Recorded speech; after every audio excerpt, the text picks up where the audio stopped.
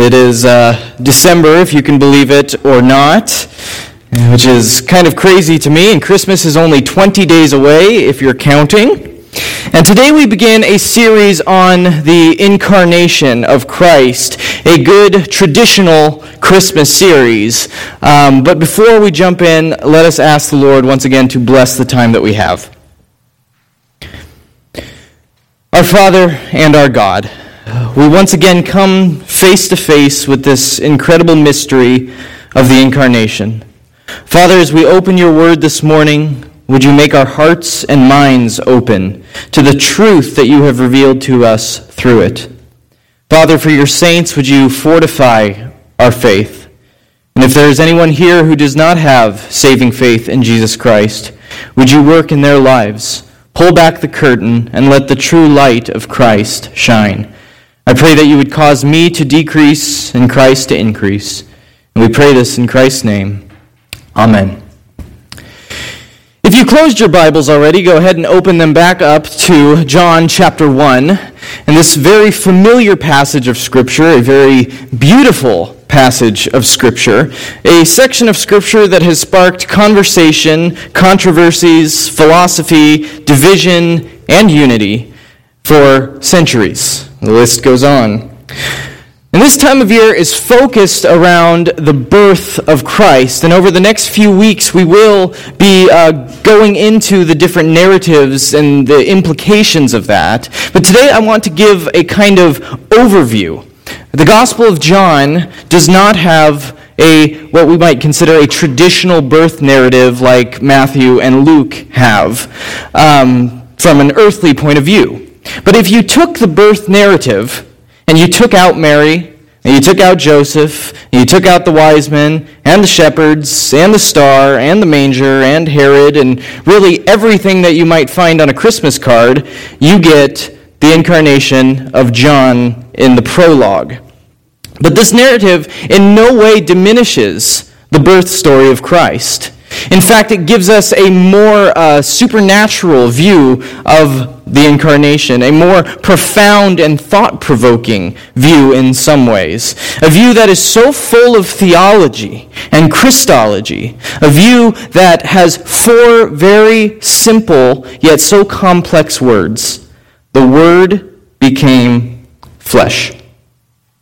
No other words define our core theology as Christians as these four words. No other words can perplex us in the way that these four words do. No other four words can cause us such awe and wonder as these four words do. But the infinite God of the universe, entered into time. After this prologue, Jesus enters into the narrative already as a grown man and heading into his earthly ministry. We get no view of the child Jesus in the temple like Luke gives us. We get no view of Mary and Joseph and finding no room at the inn and having to find a spot for it. The prologue of John can actually cause us to look at the traditional Christmas story in a deeper way. All four Gospels in some way seek to show the divinity of Christ to a different audience, the messiahship of Christ. But John, the latest of the Gospel writers, holds nothing back. That baby you read about in Matthew, John might say, that's good, and that's God. That is the Word became flesh. He's the Logos. He is the Word become flesh. And this wonder, this absolutely profound truth is often glossed over to many Christians. The opening line of John's Gospel has sparked enough centuries of discussion, yet contains one of the most profound and simple truths the Bible has to give.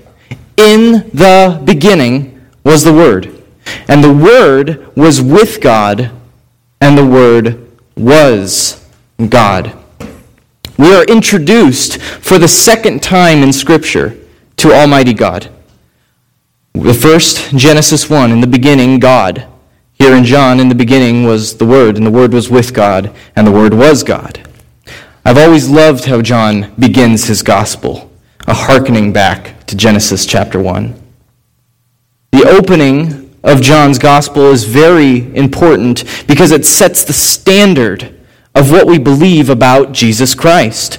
The most important question that we can ask is, who is my God? It's the most important question any of us can ask. Who is my God?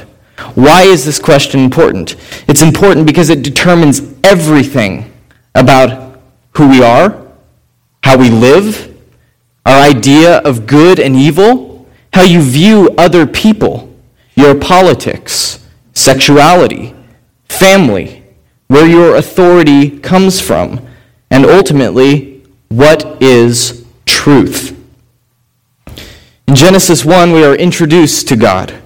He is eternal. He established time. In order to establish time, he has to be outside of time. He is not bound by time as we are. God is the creator of all things. He sets the limits of the universe and sets the boundaries of nature. I've always loved how Job puts this creation imagery in our minds. He sets the boundaries of the waves and says, you can go no further. He is almighty power and God. In John 1:1, we see these same qualities on display, but John gives us this word, the Logos. What is the Logos? The Word. There are many ideas and thoughts surrounding the Logos in ancient times. The sophists, the Logos is the foundation behind human reason.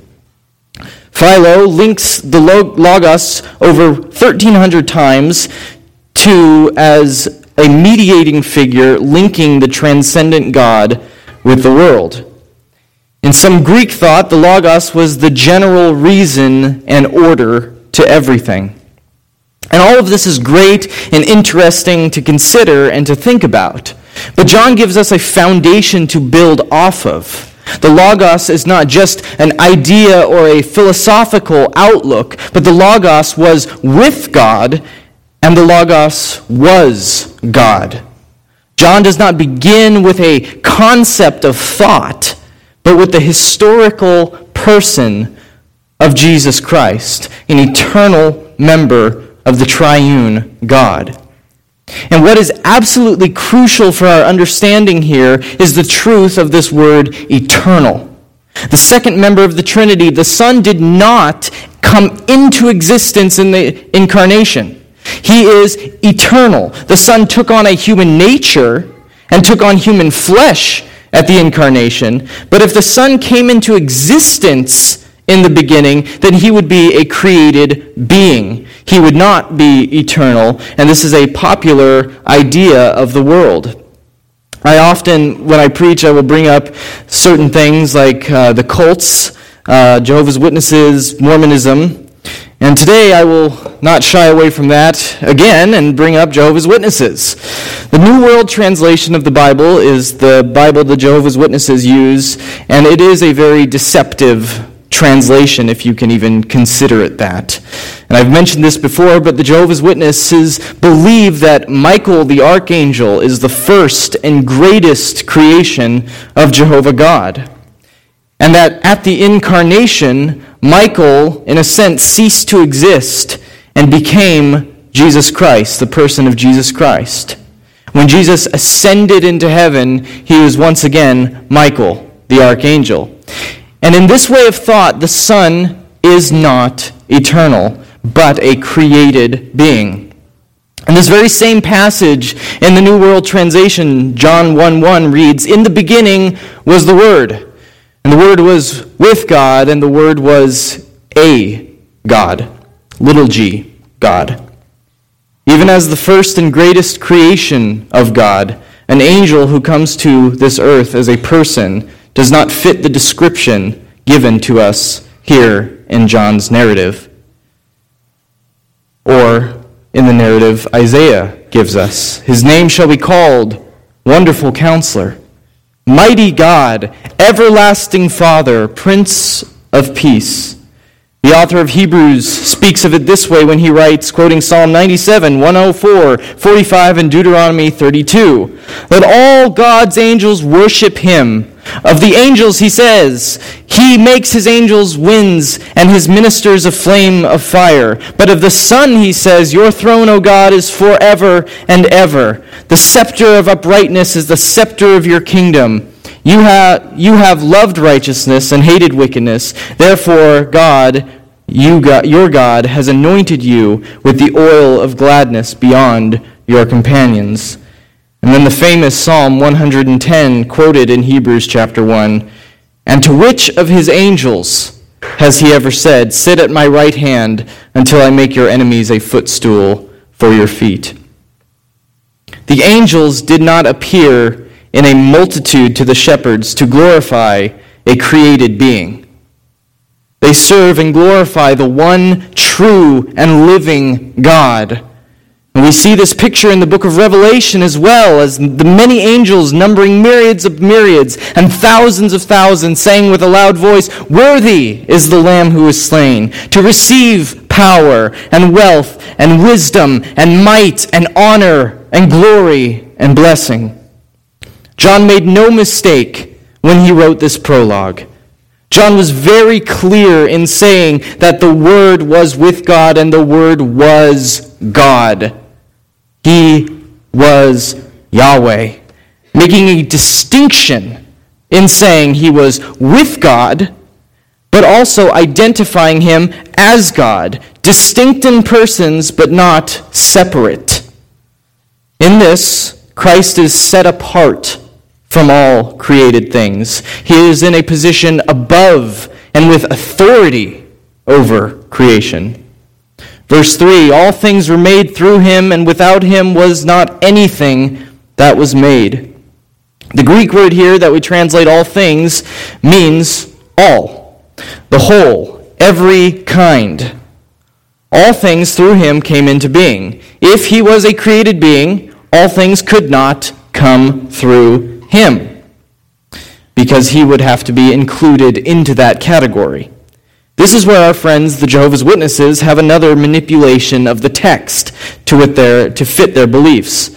Colossians 1:16 in the New World Translation reads, because by means of him all other things were created. The incarnation is not about an angel who became a man. The incarnation is not about a little g God who became a man. The incarnation is not about a man who was born to a woman and did all the right things and thus ascended and became a God. The incarnation is about the eternal God entering into his own creation, the humble and unthinkable action that the Lord of glory would in a sense step down off his throne to enter into such a broken and dark world. And of course, we as Christians know that Christmas is not about the gifts or the lights or the tree or the horrible Hallmark movies, but God become man. A baby born to die, yet in him, John says, was life. And the life was the light of man. John likes this word, life. Almost one half of the uses of it in the New Testament are found in his writings. Jesus is the living water that leads to life. He is the bread of life, the spirit and life, the light of life. There is life in no other. And this life is the light of men, John says. As one commentator put it, the light of men enables people to see that God is at work in the world, a beacon of hope. The first advent, God with us, Emmanuel, God dwelling with man. And he will come again to dwell with man forever, in a new and restored world where there is no sin or death or darkness. But this first advent, God entered into a very dark world. And this is where I want to focus most of our attention this morning.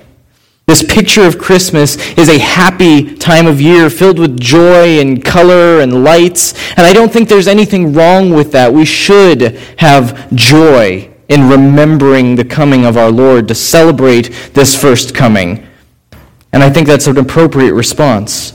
But he was also light to a dark world. And in verse 5 it says this, "The light shines in the darkness, and the darkness has not overcome it." The world back then was just like the world since the fall. And the world today is like the world back then. It's dark, there's sin, we are under the curse. And the Greek word used in this verse when it says the darkness has not overcome it means to seize or to grasp. And commentators have pondered, is this giving us a physical picture of seizing or grasping, or is this a seizing or grasping of the mind? And the Expositor's Bible Commentary and many others don't see a problem really with either of these pictures, as it still makes a very clear picture of what we're supposed to understand. If it is giving this picture of a physical seizing, we have a message of hope that darkness cannot and could not ever overcome or extinguish the light. There is no chance. If it is of the mind, we have this picture of darkness not understanding or comprehending the light. And either one has truth. I tend to favor the second one as I think about this when I read this passage. The darkness cannot understand or comprehend the light. Those in darkness do not want the light. Just 2 chapters away from this, John chapter 3, we read, "And this is the judgment. The light has come into the world, and people loved the darkness rather than the light because their deeds were evil." Those in darkness do not want the light. Those in darkness see glimpses of the light, and we are to be the light of the world, the city on the hill that shines as the example to Christ to the world, reflecting his image. But those in darkness are blind, truly blind. Many are okay with the idea of Jesus, but have no reason to step into the light. And many who call themselves Christians today seem to straddle the fence of light and darkness. And it makes me think of a pirate. And nowhere in my career up in a pulpit would I ever think I would ever use a pirate as an example for an illustration. But the image of a pirate kind of conjures up a few things in our mind. Maybe a hooked hand or a wooden leg. But one thing that most people think of when they think of a pirate is this idea of an eye patch. And the eye patch, while many of them may have been missing an eye and wanted to cover up the hole that was in their head, many of them, historians believe, did not wear an eye patch because they were covering an eye injury, but because they would constantly have to be going up and down, below deck, above deck, and the below deck was very, very dark. And so they would wear the eye patch above deck so one eye would not get used to the light. So when they had to go below deck, they could take the eye patch off and switch it to the other eye and have one eye already accustomed to the dark so that they could easily maneuver, especially when they are pillaging another ship that they tried to take over. But it was to be used to both the light and the darkness. And so many people live like this today. They want the benefits of the light, but keep one eye used to the darkness.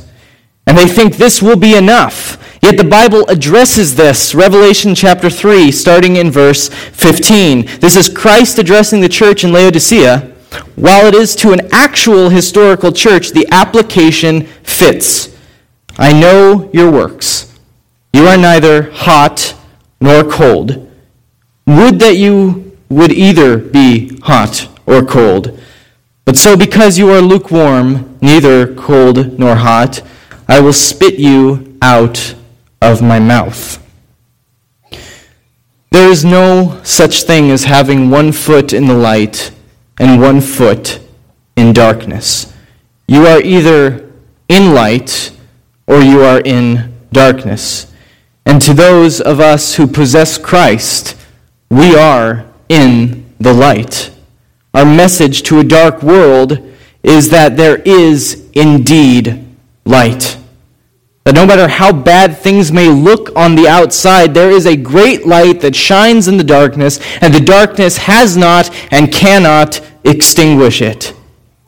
Verse 9, the true light, which gives light to everyone, was coming into the world. Christ is the true light. Christmas, this holiday that so many celebrate, millions of people who reject the true light celebrate this day. And for them, the true light illuminates coming judgment. The word translated light here gives this picture of shining upon. So regardless if people acknowledge the light or accept the light, it still shines. It's still true.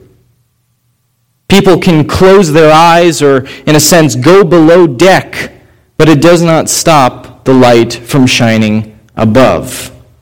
And that's exactly what happens. The world closes their eyes to this light. He was in the world, and the world was made through him, yet the world did not know him. He came to his own, and his own people did not receive him. If we dare to venture into the light, our evil deeds will be exposed. And no one likes to be found out or caught red-handed. No one likes to have their sin on display. But as I said earlier, the light shines whether our eyes recognize it or are used to it or open to it or not. And there will come a day when all will be exposed whether we admit it or not. And on that day, it will be too late. There is no second chance. This is what we have, right here, right now.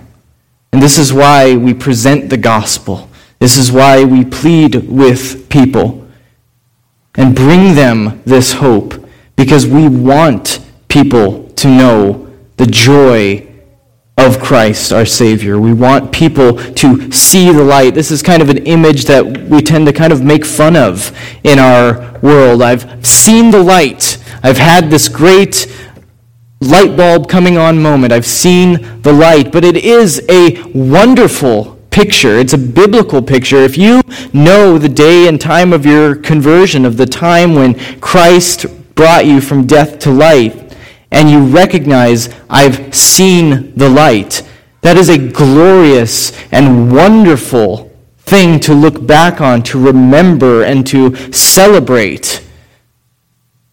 God has shown us at Christmas that He is good, and He is kind and merciful, and He gives this testimony of that this God who we worship, this God of eternity, is not far off.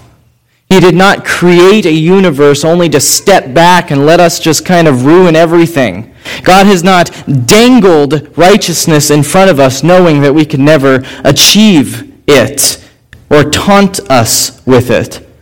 But the blessed God of all eternity loved us, that He humbled Himself and entered into human history to live a perfect life and to die the death that we all deserve, that we may be viewed as righteous, not because of anything we have done, but because of everything that Christ has done for us.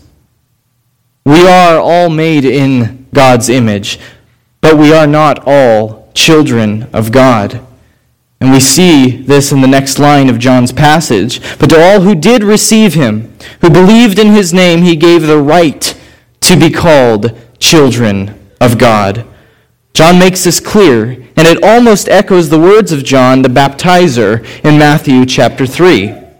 When he says this, "But he saw many of the Pharisees and Sadducees coming to his baptism. He said to them, 'You brood of vipers, who warned you to flee from the wrath to come? Bear fruit in keeping with repentance, and do not presume to say to yourselves, we have Abraham as our father. For I tell you, God is able from these stones to raise up children for Abraham.'" Just because we say we are Christian does not necessarily make it so.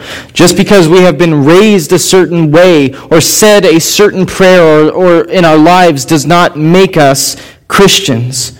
Those who repent and believe on the name of the Lord Jesus Christ are the ones that are given the right to become children of God. We are adopted into the family of God, and that is a wonderful and beautiful picture that we have. The moment that we believe on the Lord Jesus Christ, we are adopted into the family of God. I was talking to a friend of mine just last night about what this means. We don't get to make up whatever we want about Jesus or even pick and choose the things we like in the Bible and the things we don't like in the Bible. We need the full and complete biblical Jesus, the one who tells us to love our neighbors as ourselves, as well as the one who said, "I did not come to bring peace but a sword." And do not commit adultery, do not commit murder, and so on and so forth. Many people see Jesus as this loving teacher who would never ever condemn anybody. And of course, Jesus' message to the world was a message of love, but to truly love somebody is to tell them the truth. And sometimes that can be hard. R.C. Sproul says this, "Give me the biblical Christ or give me nothing." To believe him to be the Savior is also to believe him to be the judge. To see him as the baby in the manger is to also know that he is coming back again to judge the quick and the dead. We need the full picture of Christ. And that's what John is trying to communicate for all who believe in Jesus as the Christ. And these next few weeks leading up to Christmas, I'm sure we will get into the stories of the shepherd and the wise men and the wonderful narratives that those are. And I do not want to sound like I am dismissing the beauty and wonder that is truly the Christian Christmas story. But the manger always sat in the shadow of the cross. Jesus came to be a Savior. Without the cross, we would just have a miraculous birth and a perfect life. Without the shedding of blood, we would have no forgiveness of sin. Without an empty tomb and a resurrected Christ, we would have no hope of everlasting life with him. We must have the full Jesus, the babe in the manger and the Savior on the cross, the sinless man and the everlasting God. It is because of this that we can celebrate the beauty that is the Christmas season. Some of my favorite lyrics of any Christmas song out there, and I wrote this last part last night and kind of revising everything, so I kind of wish I would have picked this song to end on today, but I'm sure we'll sing it here in the next couple weeks. But peace on earth and mercy mild, God and sinners reconciled. Joyful all ye nations rise, join the triumph of the skies. Mild he lays his glory by, born that man may no more die. Born to raise the sons of earth, born to give them second birth. Veiled in flesh the Godhead see, hail the incarnate deity. Pleased as man with men to dwell, Jesus our Emmanuel. Let's pray.